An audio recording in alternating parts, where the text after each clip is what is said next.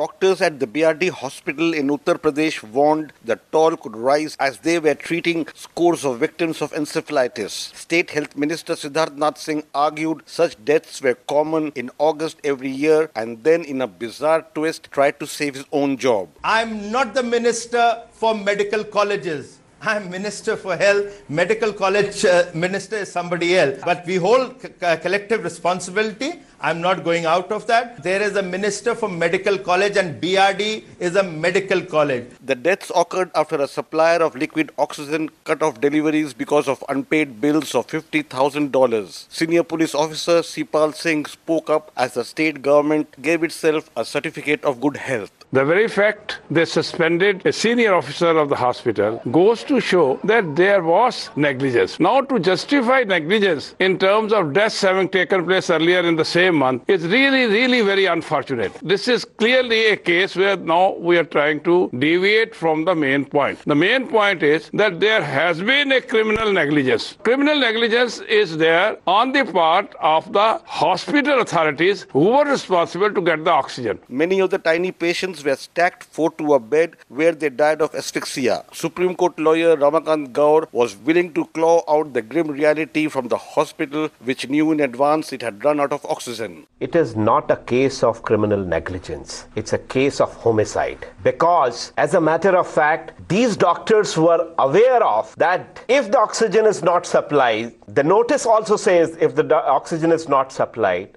it will be endangering the lives. Easy to say but hard to do. Hospital authorities frantically sent out the bodies for cremation. Perhaps an autopsy could have nailed down the killers or revealed an even more sinister truth. For Newsbreak, this is Rana Senn reporting from New Delhi.